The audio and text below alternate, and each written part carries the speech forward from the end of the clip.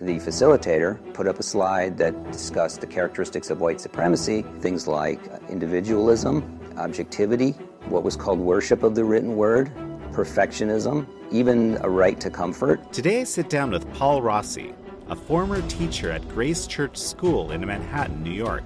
Last year, he made waves when he published the viral article, "I Refuse to Stand By While My Students Are Indoctrinated." They were doubting their own perceptions and implanting this worldview about how limited we are as individuals based on our social identities. I found that to be really the most disturbing thing. Since leaving Grace Church School, Paul has become an activist exposing woke ideology being implemented in schools. Tonight, he breaks down how it works and how to identify the red flags. They're getting paid hundreds of thousands of dollars. These private schools in particular pay millions of dollars. This is American Thought Leaders, and I'm Yanya Keller. Paul Rossi, such a pleasure to have you on American Thought Leaders. Thank you, Jan. It's great to be here. Thank you. Paul, it's been almost a year since you wrote what ended up being a very popular op-ed, "I Refuse to Stand By While My Students Are Indoctrinated." And shortly thereafter, you left Grace School. Why don't you kind of remind us what actually happened from your perspective and what prompted you to write this piece? I had been teaching math at Grace for 9 years. I started in 2012 when the high school opened. The school started on a progressive platform, essentially, but gradually became more infused with critical social justice ideology, and it started to impact a broader sense of the curriculum and the lives and the community. The school decided to have a Zoom session for white students and faculty only. And it had a parallel session for BIPOC students and faculty only. BIPOC stands for Black and Indigenous People of Color, Black or Indigenous People of Color. And the content in those meetings, I found out later, was very different. But I was in the white identifying session. In that session, which was supposed to be about helping students cope with the pandemic, helping them cope with their relationships with their peers and trying to get all their work done if they're stuck at home, that kind of thing, turned into a session about white supremacy. And the facilitator, who was very nice and actually talked with us afterwards, put up a slide that discussed the characteristics of white supremacy, and they included certain things that I felt were not helpful. And I questioned it openly in the meeting with about 200 of my colleagues and students there. So some of the characteristics included things like individualism, objectivity, what was called worship of the written word, perfectionism, even a right to comfort, which I thought was interesting in a session that was supposed to be about managing students' well-being, self-care. And as this facilitator showed us these characteristics, she said, now, many of you may feel strange looking at these things on the slide. You may experience white feelings. I just didn't know what a white feeling was. So I pressed unmute on the Zoom, and I said, what is a white feeling? Now, every session that we had in the school up to this, no one had openly questioned these beliefs that were being presented as knowledge. And I had seen many of the students go along with these things, even though I knew many of them had doubts about it. So what I was trying to do, I was looking for an opportunity, frankly, where I could model for the students that it was okay to doubt these things and to doubt openly about their validity. But I don't think that the students who doubted felt, that they could question these things openly in what was for us a public setting with most of the community.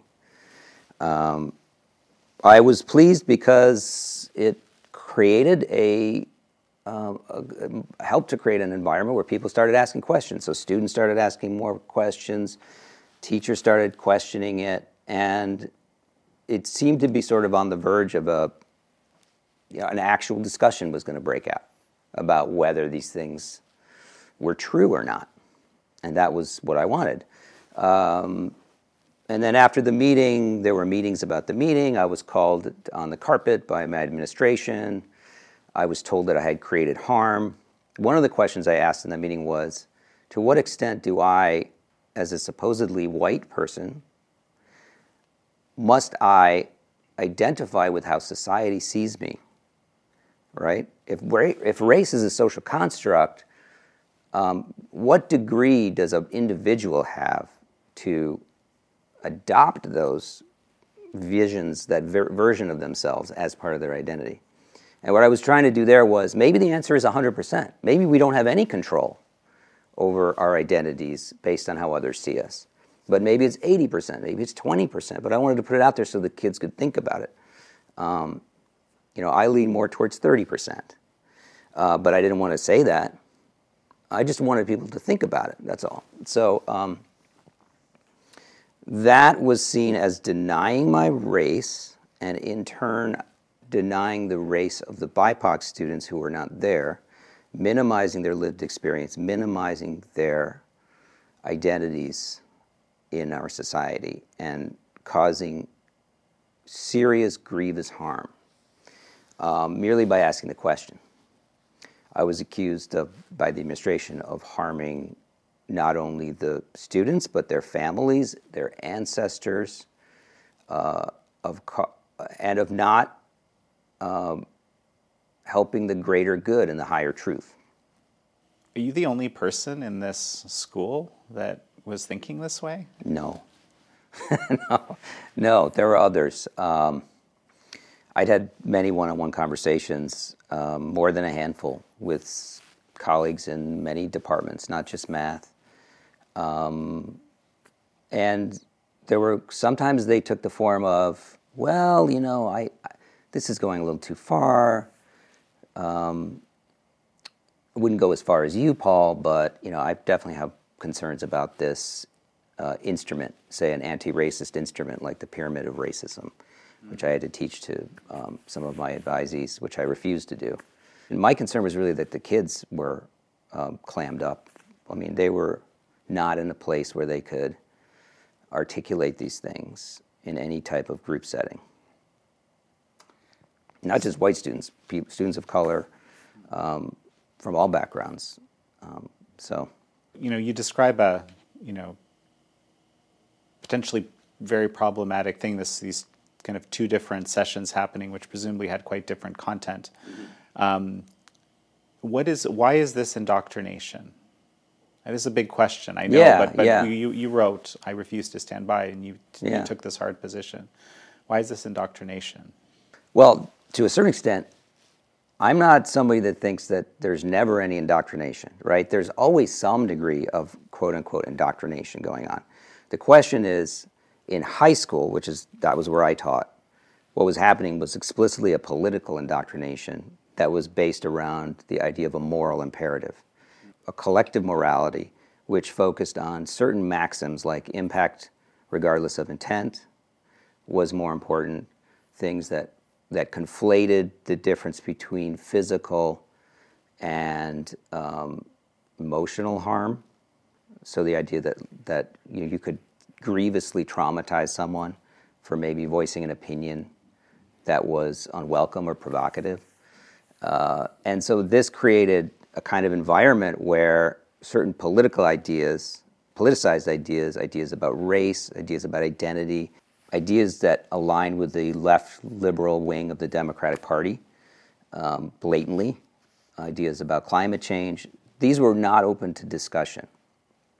Or if they were done in a very perfunctory, dismissive way.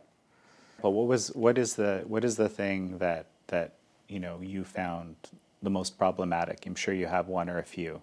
In addition to math, I also taught a class on persuasion, which was a rhetoric class.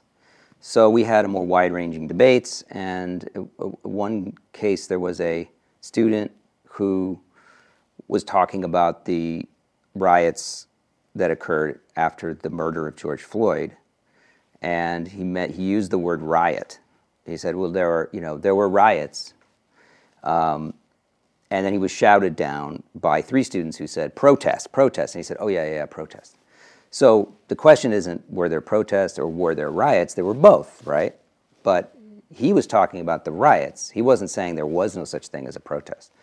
So that was one example of the atmosphere. There was a general also atmosphere where identity was everything, and a certain kind of social identity was everything.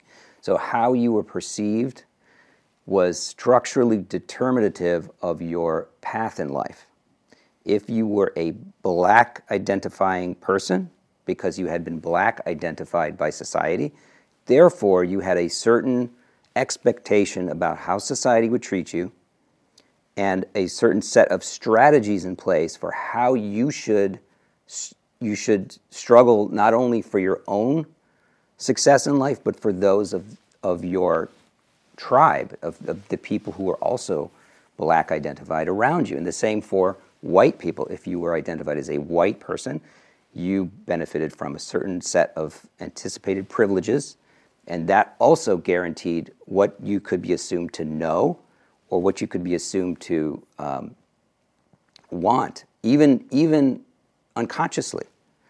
So you could profess to say that, no, I really try to treat people equally based on their personality or interactions, and an anti-racist moral schema, but no, actually your biases prevent you from behaving that way. And furthermore, you don't even know what your biases are.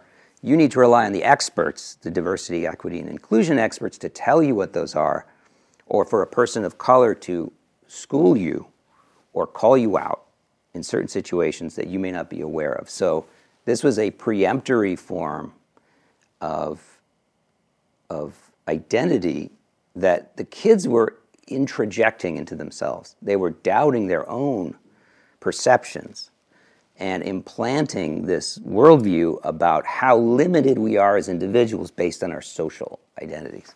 I found that to be really the most disturbing thing. What happened after you published this essay? Well, I was still working as a teacher for the school, so I had a choice to sign the contract for the next year. And the contract had been revised after I spoke out at the Zoom meeting to say that in order for me to teach another year at the school, I would need to attend restorative justice training led by the Office of Community Engagement, which is the Diversity, Equity, and Inclusion Office. And when I asked what that session would entail, what were the things that I would have to do, what would it mean to participate, I wasn't given any details. I was just told, look, you just need to sign or not sign. We're not going to help you out here. So I didn't sign, because I realized if I signed, I would be signing onto something I didn't know what it was or how it would be conducted. And if I did sign, it would mean that I was implicitly saying it was okay when I hadn't even been told what harm I had caused. And in the 4 or 5 days after my article came out, the school contacted me and they said, well, since the community is upset with you and they feel harmed by you, we're going to reassign all your classes, and why don't you need to stay home and teach remotely, but you won't even be able to teach because we've reassigned your classes. So what we're going to do is we're going to say, why don't you participate in this task force addressing some of your concerns in your article, which is actually a very creative way of dealing with it. But it was a task force where I wouldn't really have direct contact with anyone. My only contact would be the assistant head of school. So I declined to do that either, because it was, again, a way of tacitly approving of the policies, and it would essentially just put me in a rubber room for the rest of my teaching contract. So I decided not to do that either. And then as my contract ran out in August, that was it. I was out. Why do you think, of the many number of people that had concerns or have concerns to this day about this curriculum or this approach, you're the only one who had something to say publicly? Some of it is the context of my life and what I can do. This is my third career. Teaching was not my first or only career. I am skilled at other things. I can code a website, I can survive. And I've reinvented myself in the past. There was that where I felt that I could take risks, maybe. I didn't know this would happen, but I figured I could maybe, for a higher good, I could maybe do something. The other thing is I don't have any kids. So there are so many teachers that see something's wrong, but they have dependents, and they need to feed them and house them, and they have a duty to them. So I felt like I was in a place where maybe because of my personal circumstances, I could take risks that other people, it would be harder for them to take.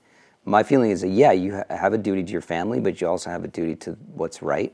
You have a duty to the students. And if you feel something, you should say something. I've seen people be surprised that this is so prominent in private schools, because there's no government involvement. Ostensibly, these schools are choosing to take these curriculums, which, why would they do that? It's some of it is a matter of cover. There are many, many reasons in private schools. Some of it is just they want to do the moral thing, and since morality has kind of drained out of public life, religious schools, some of these schools had religious pasts, but it's been supplanted by a different religion, and that religion is critical social justice. So, in their quest to raise ethical and nurture ethics among their students, they've glommed onto this. So it connects them to a kind of a higher purpose, even though in practice I think it does much more harm than good. The other part of it is that a lot of these schools are predominantly white schools in the sense that they have more, quote unquote, white students than minority students, and a lot of there are serious class issues here. So, and cultural differences, right? So they need some ethos that's going to blanket over and bind the student body, and social justice offers that, where one group of students sees themselves as oppressors and silences themselves, while another group is, to promote belonging, they call it, is encouraged to take on a political identity. So that's kind of a very difficult balancing act, and it's going to be interesting to see whether these schools can survive, because there are deep inherent contradictions in that. And in the environment of a school, there are, you really cannot voice opposition to this. It's become a kind of totalitarian ideology in these schools. I mean, it strikes me, and this is what others have related to me in all sorts of other settings, it's just very divisive among the students or people. Yeah. And what's remarkable is that, kids are great. They'll form friendships even despite this, which tells you that, I think there is something wonderful about youth that you can form relationships across these boundaries, even though the boundaries are exacerbated. So, I have a lot of hope that this can be overcome, but it's going to take students to do it. I think there's been a lot of involvement from parents and some teachers, not many, but ultimately there has to be a kind of student action where they push back against this heavily identity-driven education. I call it seducation, really, because it's seducing people away from the transcendence of what it is to be an individual and getting them to attach to their tribal identities, whether that's race or gender, or these things that create sort of group conformity around a certain sense of, where do I belong? Where do I fit in? And so it's really kind of a institutionally sanctioned cliques, almost. And what I'd like to see is to see students say, my identity isn't your business. I'm here to learn to read. I'm here to get skills. I'm here to learn to, do math and calculus and algebra and all the things that are going to help me in life and help the people I love. I'm not here for you to, to be your guinea pig about what identity it is or what gender I am or what my sexual preferences are. And all of this stuff is, teachers have arrogated unto themselves and administrations have arrogated, the power to, with the moral patina of doing it for the good of the kids, this stuff which is not their business, it's the parents' business. And teachers and administrators need to get out of that business. Because it's cheapening, it's warping, it's diminishing the individual. There's a huge debate about that, isn't there? I mean, there's this whole election, right, in Virginia that was basically, I think a critical issue in this election was this question, right? Yeah, totally. And it's encouraging. Parents know what's wrong. They're not stupid. They know that their kids are being exposed to stuff that, it's not simply about teaching slavery or teaching the history of racism in this country, or even the ways that we're still have problems with racism. It's about a particular worldview which says that depending on the circumstances of your birth, you have this or that outcome. And that's a fact, and you can look forward to that based on how you were born into society. And that means that if you're a white kid, well, then you have this privilege and you have to atone for your oppression. And if you are a black kid, you can expect the whole world to be arrayed against you simply because of the color of your skin. And I think that's evil. And I think parents know it's evil too, and I think that they're doing something about it. A lot of people that are looking at this stuff have questions. There's elements of it that seem like they make sense, like they're attractive. And, frankly, a lot of people watching this might even be wondering to themselves, why? So tell me a little bit about this process, where you kind of became convinced that this is problematic, because initially you didn't necessarily. No, I mean, I was a left liberal myself. I wanted these things. I mean, who could be against diversity? Who could be against inclusion? Who could be against even equity, making things, reducing inequality in society? Well, these are not necessarily bad things. But the question is, how is it being implemented? And what is happening underneath the pretty words, right? So diversity is actually justifies itself. These experts will justify it saying, well, studies have shown that diversity in corporate environments leads to more creative solutions. Great, yes, absolutely right. But how they use that is they'll say, well, diversity of of skin color is actually what the game is here. Now, that's great. It's important to have opportunities and to improve access. But what it's creating is an intellectual monoculture, where no matter what your skin color, you ascribe to this particular worldview around critical consciousness, critical social justice, which is really kind of it's essentially conflict theory. People say it's Marxism, but it's even bigger than that. It's a conflict theory, and it is essentially that history moves forward when the contradictions are reconciled through consciousness of them and struggle between opposites. So that's the real agenda here. Students are being used as tools for history. The teachers are looking at students and not teaching them to evaluate their ideas based on truth, but based on the marginalized status of the person saying it.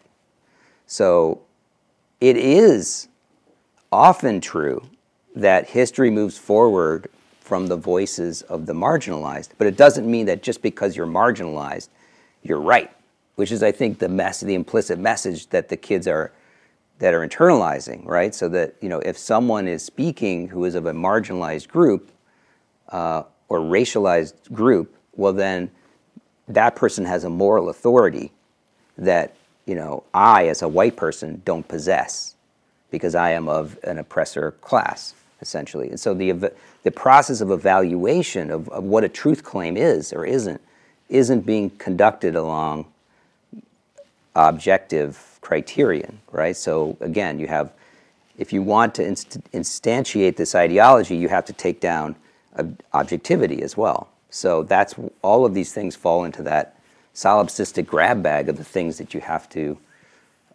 toss out.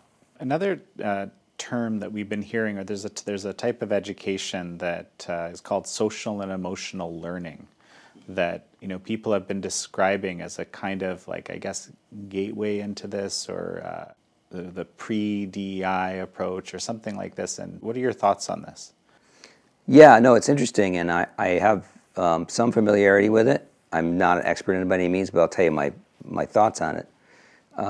It's another way for institutions and the expert class to interpose themselves into the identities of children and to say, let's get to know you. It's important for your health for you to get to know yourself. So we're going to ask you a bunch of questions in order to help socialize you with the other kids, right? Because everyone wants society to get along. So you're going to get to know yourself, you're going to get to know your likes and your dislikes, and we're going to manage that for you. We're going to collect that data. God knows where the data is going to go. There's some things have already come out where that data goes places that the parents don't want it to go. And in the process, we're going to create a healthier, more equitable, more just society. But really, it seems to me, it's reducing the individual to a set of preferences, which can be commodified and which can make you a better customer. It can make you more easy to market to. And if you start to think of yourself after taking these questions, well, I like ice cream, and I like, and I'm, Colombian, and, I am from this part of the world, and that informs who I am, and I have my social identity and my personal identity, and I have this cluster of labels that I apply to myself. Those labels may help me interact with other kids who see themselves as labels, but it's not going to get me to the transcendent, limitless potential of myself as an individual. Like, being is, that's where all the greatness and joy of life comes from. It doesn't come from a label, even if I give it to myself, right? That may make me reduce my anxiety or might make me feel better about myself. But really, like, the creative, dynamic self, it transcends all labels. And what I want, the kids to understand that your creativity, what makes you special, it doesn't come from some identity which you could fit on an index card. And I think we've lost that as a culture. We've lost, as traditional moralities and religions have sort of been washed out or leached out of society, we have this impoverished view of ourselves that now we're teaching the kids to have that same impoverished view. Where, we could give them marching orders. We could say, well, the world is unjust, and here you go, and here's what you're supposed to do about it. But that's indoctrination. That's not letting them come to their own conclusions or letting them solve their own problems. And some people have described, well, I guess both things, what some of the teachers are doing and also what ends up being the dynamic among the students as a kind of bullying. Do you agree with that? Yeah, it's a moral imperiousness, right? So if I take this idea that there isn't two sides, or if there is two sides, well, one of them is morally superior to the other one.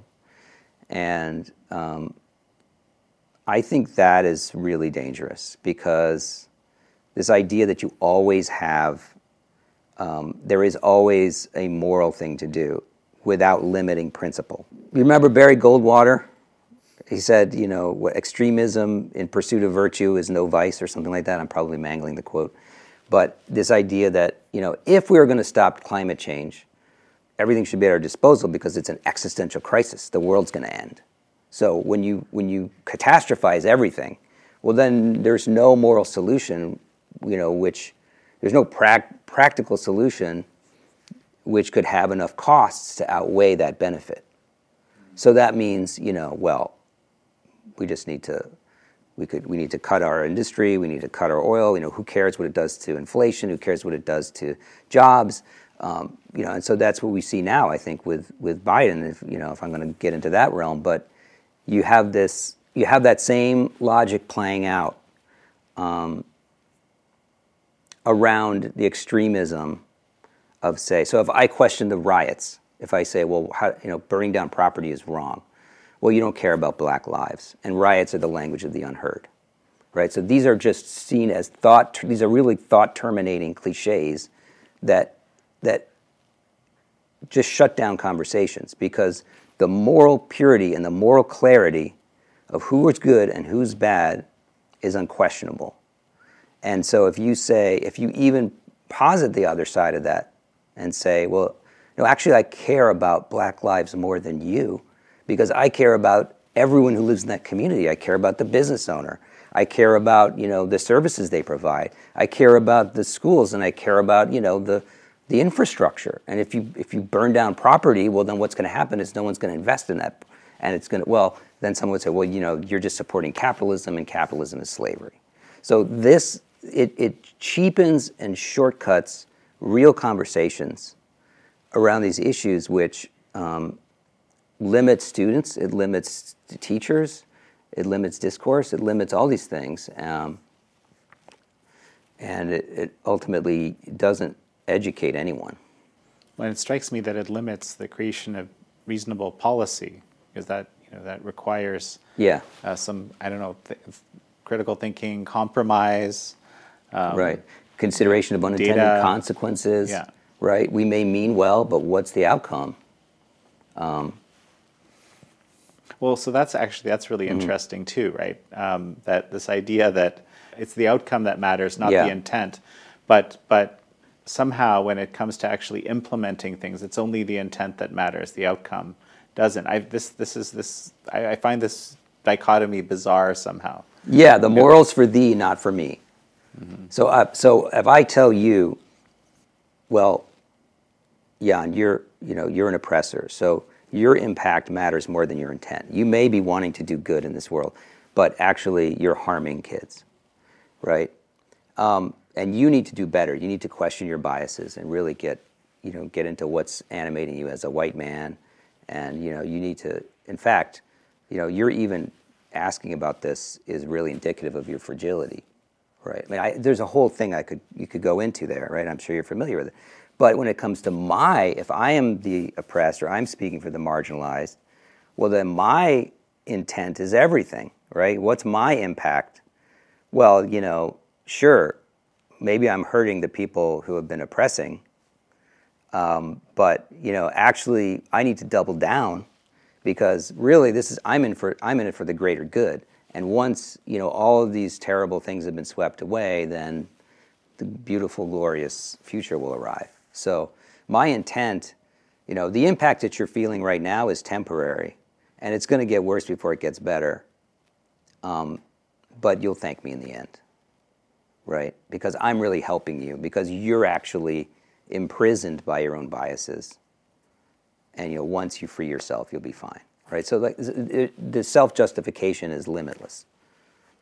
There's that line from C.S. Lewis that just comes to mind, which is the people that sort of torture you for your own benefit, something like this. Those are the most difficult to deal with, when they imagine that it's for your own good. Yeah, exactly. And that actually gives you license to torture, because then you have God on your side, And so that's the most dangerous, is when you feel that because of past oppressions or things that have been done to you, well, then excesses that I do, well, that's just, comeuppance for you, right? And I'm on the side of the angels.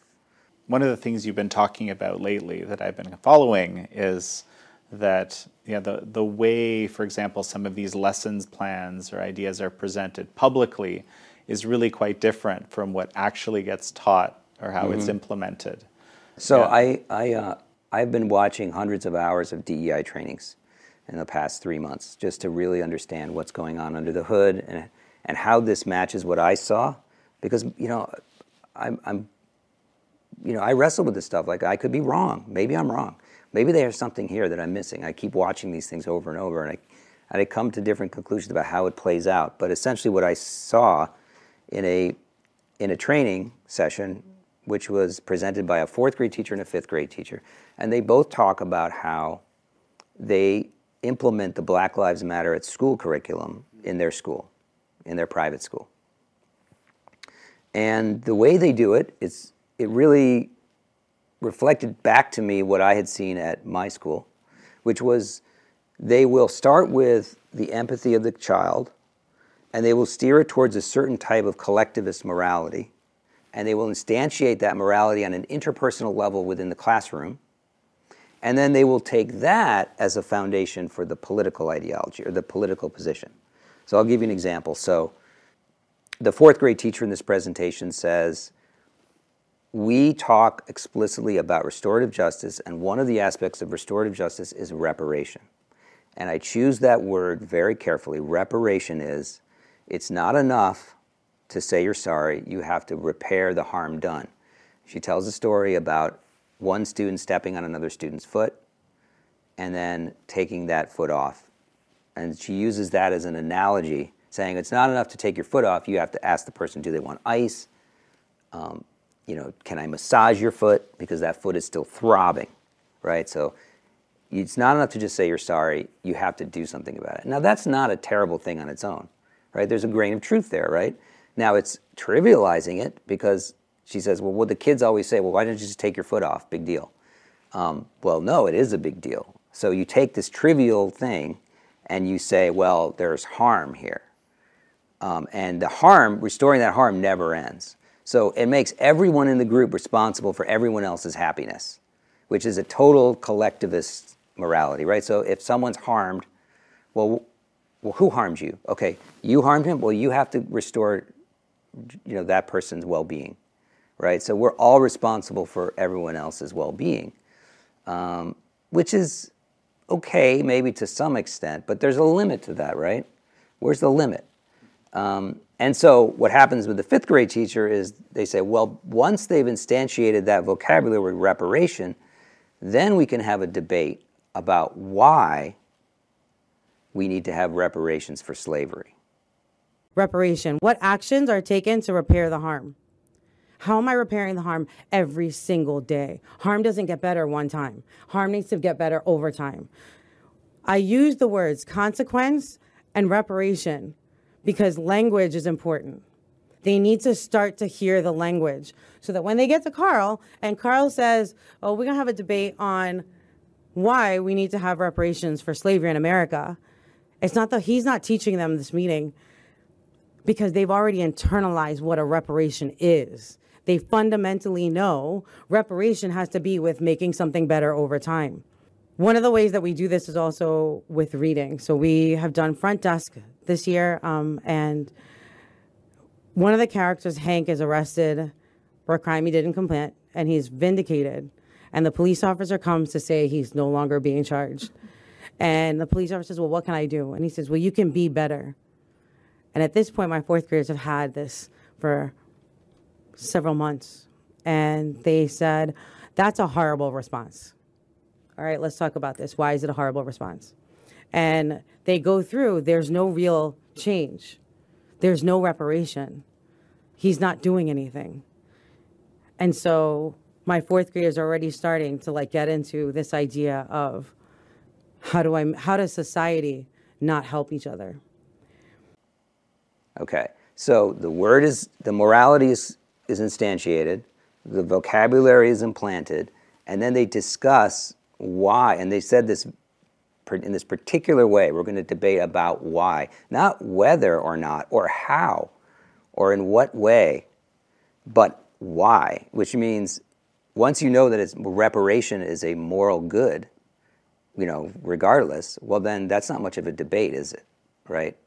Well, reparations are good, and some people don't want to give reparations, and some people do. Well, we know reparations are good, so of course we want to give reparations, right? No, nothing about the limiting principle, nothing about the moral hazard, right? Can anyone claim harm? Well, if someone claims harm, does that mean that they're entitled to redress? To what extent? Are there unintended consequences? Who's going to give that? The people who are going to pay that didn't do any of the bad things themselves, and many of those people don't have ancestors that did the bad things. So, and everyone's going to pay this, and who's going to get paid? And all those questions never come up. It's just a moral good, and it's implanted at the level of emotion. That's the most powerful level. So that's, that's what people remember, I think. That's what lasts. And that's why my focus is on the early years, the earliest grades, because that's where they connect to the morality. So where does this 100 hours, as you say, of curriculum come from? It's a lot, right? Yes, there are conferences that have been leaked, that I've had access to, that people have shared with me, and so there is a lot there. So there's these people that aren't coming forth necessarily publicly, but privately they're feeding you the things they want exposed. And then when I write about it, they shut it down. They shut down those things. So now those things are not available publicly. So they're trying to hide it because they know that public scrutiny is bad for it. So, this is one of the kind of side effects of COVID, or like maybe silver linings, right? Is that, and I've heard this story again and again and again, is parents just kind of, wandering around and listening, hearing what is being taught to their kid via Zoom or whatever, and suddenly being like, what? Yeah. What was that? Huh? Right. It's very interesting, right? So there's this whole there's this whole movement, and it's like the equivalent of police have body cams, the equivalent for schools, so parents can actually see what teachers are doing. Yeah, it has its own potential problems, right? Because now you're being micro scrutinized by parents as a teacher. I'm on the side of the parents, but I don't know whether cameras in the classroom is a good idea, right? Because I don't know how that would be very difficult as a teacher to teach under that scrutiny, right? Maybe it works the other way, right? Because maybe some parents who are very hyper attuned to social justice would really not like. They would know my beliefs, and they would be ready to pounce if I said the slightest thing. So I don't think that's going to work. But I think it's important to. I think transparency bills are important. I think those are good. Okay. Yeah. There is the public face of this education, which you dispute maybe even as education. What's actually taught is different, right? Yeah. So, this how can parents deal with that? If, let's say, they are given a lesson plan, is that the real lesson plan, or is it does it just get scrubbed, right? Well, yeah, exactly. So Yeah. it's not a panacea, right? Because the teachers can lie, and teachers will lie, and they do that because they're on the side of the angels, so they know better than the parents. So there's no moral humility there. They're going to say, well, their parents are all white supremacists anyway, so we'll just tell them something, or we'll be very generic in the syllabus, and we'll teach something else in class, and that's right. Like, you have to expect that. But it's better than nothing. I mean, at least the parent has something on paper they can ask their child, well, is this what you learned in class? Well, no, it was like more than that. It was like, well, what do you mean, But there's no substitute for a parent's involvement with the child. There's no legislation, no, silver bullet's going to create a relationship with the parent and the child. That's just between the parent and the child. One of the solutions that's been brandished about, for example, is school choice. Having the money follow the student as opposed to the system, as they call it. What do you think? It's a start, but it's not the answer, because like I saw, private schools are riddled with this too. So we need to see a movement of schools that are classical ed schools, that get back to the basics about how to create independent thinkers with a rich understanding of rhetoric and logic, how to think for yourself, reinvigorate the classics. The classics belong to everyone. They are not just Western civilization. Okay, they're everyone's birthright. And to deny those things to people just based on the color of their skin, or because the people who said those things don't look like you, that's criminal.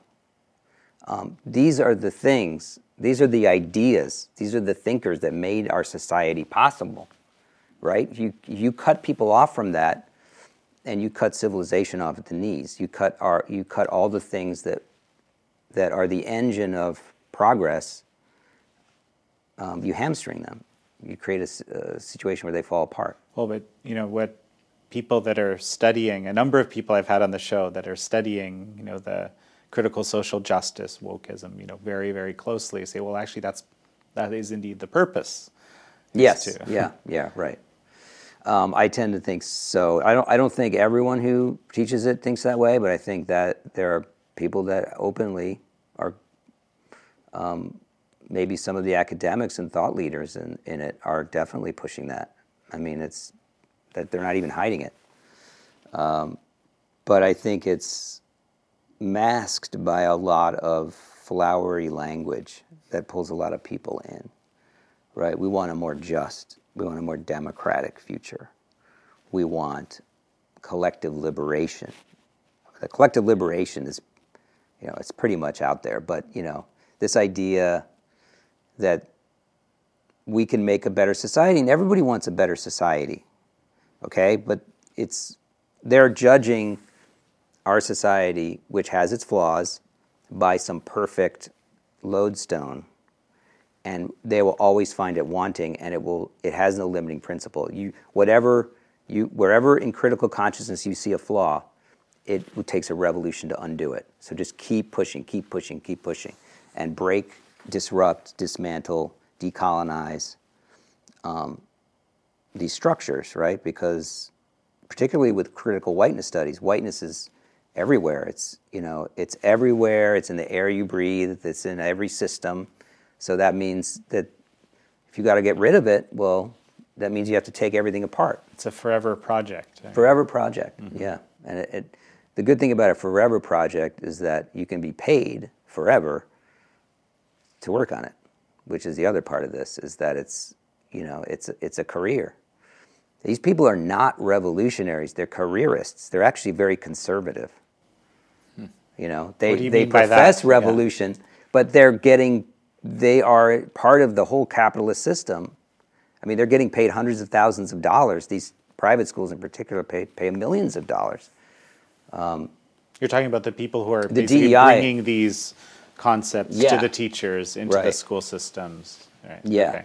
The DEI commissars, or however you want to say.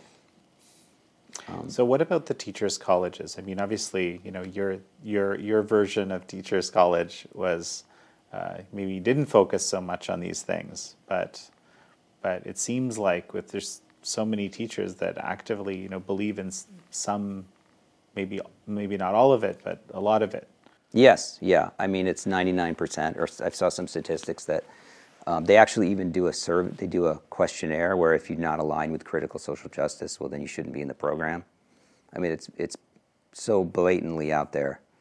So I never went to med So school. this is fully baked into teachers' college. Yes, yeah, absolutely. Like all of them. I don't know.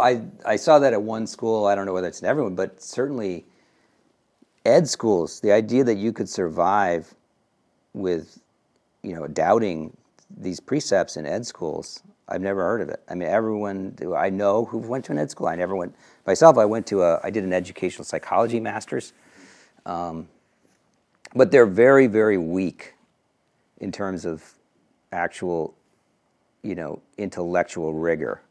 And I know that much because in my program, I actually delivered my master's thesis because I did it at an off semester, so I was actually delivering my master's thesis with the ed school graduates, and I had done 35-page paper with references and everything, and they had done, maybe it wasn't that long, maybe it was like 25 pages, but what 30? So with references it was longer, but they had dioramas and poster boards for their final projects. It was embarrassing, and my thesis advisor was like, "You don't want to present with them because you'll just make them feel bad."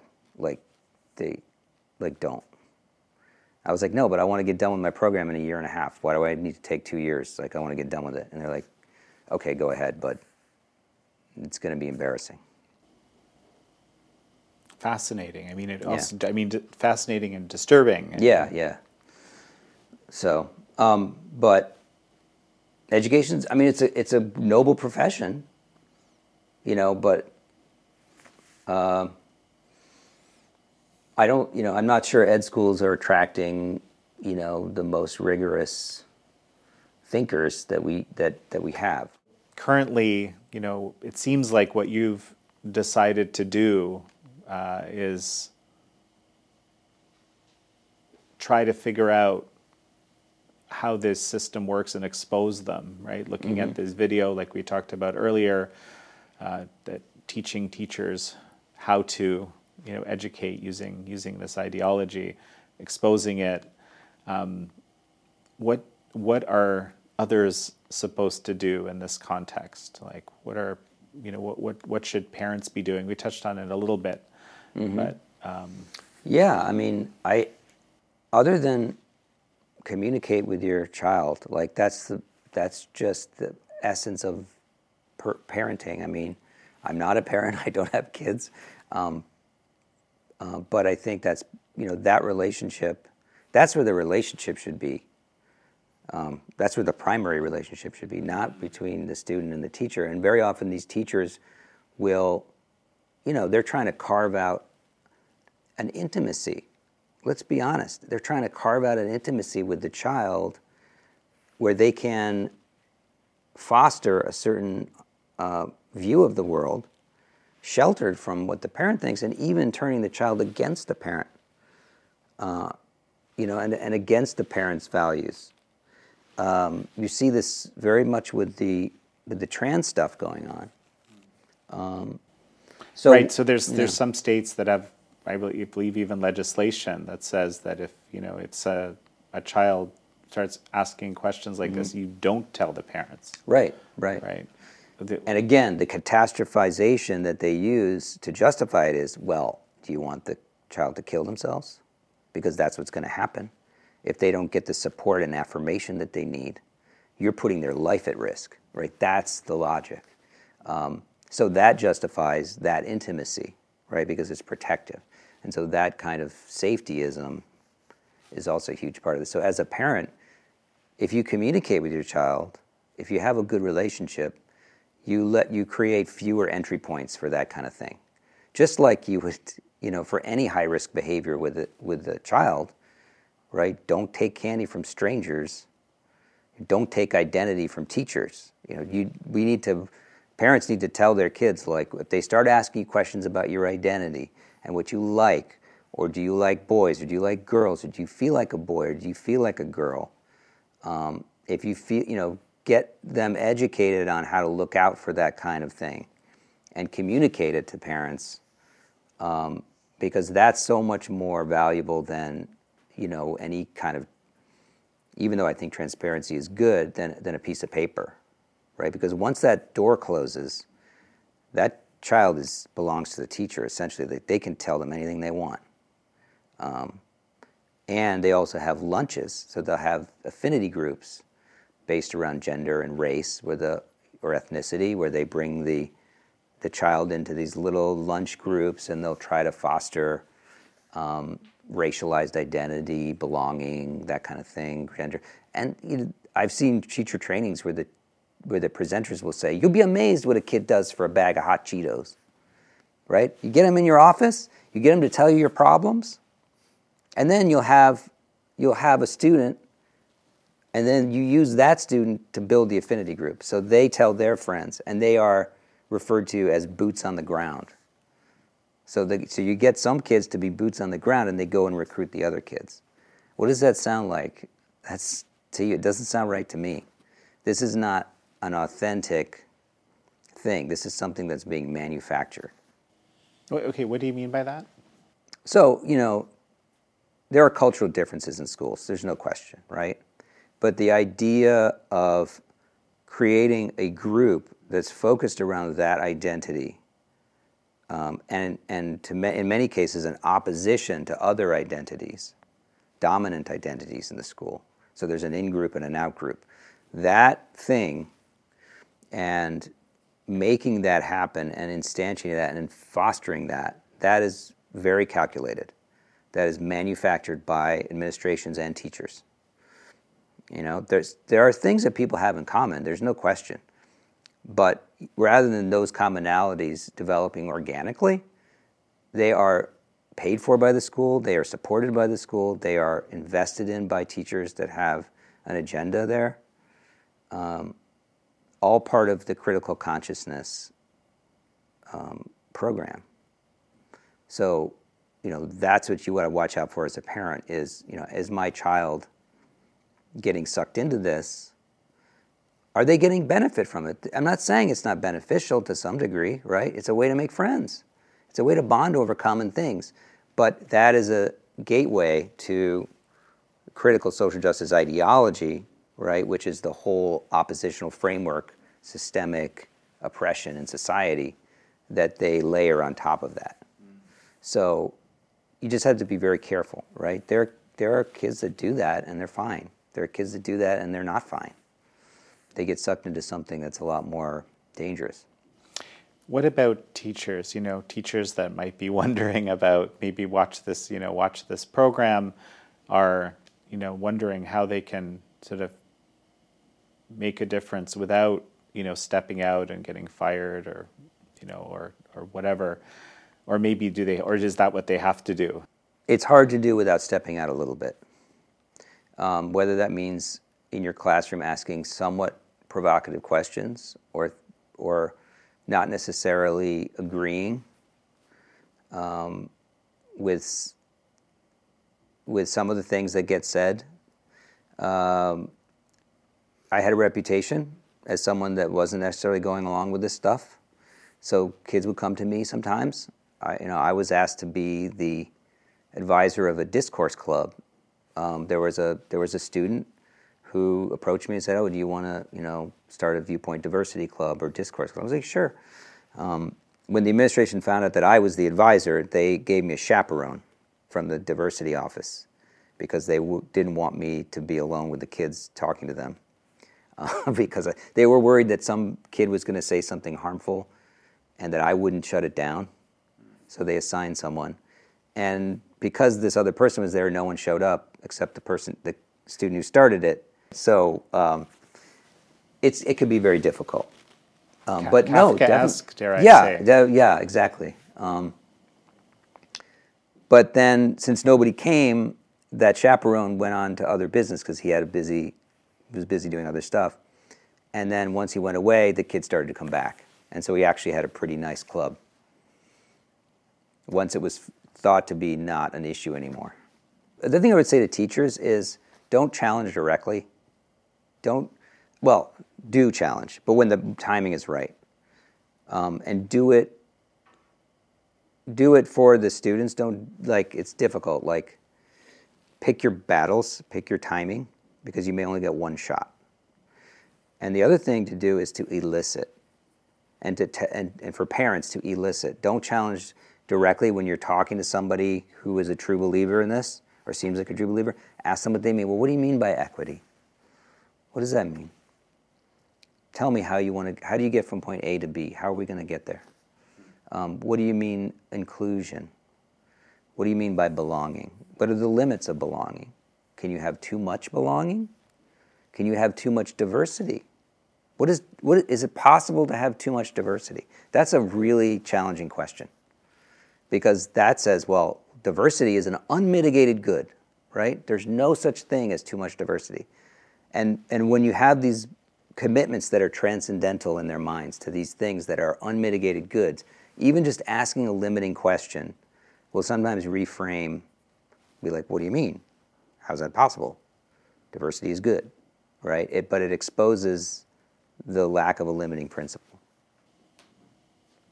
And I guess, are there options, schooling options that you're aware of? It's like finding a needle in a haystack. Privates, publics, it's everywhere.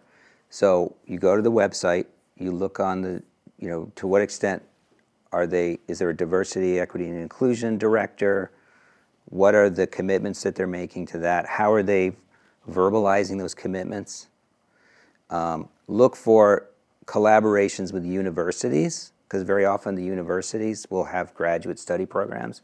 They'll send people in to collect data or to push a certain idea. Look into that. You really have to do a lot of research on whatever school you're considering, private, public, whatever. And then really, to me, the only foolproof method is homeschooling at this point. And then alternately, if your kids are in school, you need to keep developing those relationships as best you can. Basically, that's the and it can be hard. I know, to get an adolescent to talk about what he did at school. I mean, for every 20 questions, you may get one grunt in response. I know, but keep at it. Final thought? It's just been great talking to you and talking about some of these things. And I think about the students, and if there's going to be real change, it has to come from the students. It has to come from students who are in the most, it's a big ask, and they are vulnerable, and not maybe only 5% of the students can even entertain challenging this, given all the reputational costs that they are subject to. But it's just to say to the teacher, I'm not comfortable with you asking about my identity.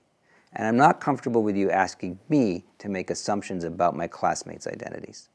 And I appreciate a teacher, but I'm not going to participate in this assignment. Well, Paul Rossi, it's such a pleasure to have you on the show. Such a pleasure. Thank you, Ian. Thank you. Thanks for having me. Thank you for joining us this evening for this episode of American Thought Leaders. I'm your host, Jan Jekielek.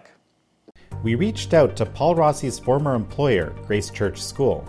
They did not comment on or dispute any of Paul Rossi's specific allegations, but directed us to a statement published last fall by the school's Board of Trustees and Administration called The Grace Way.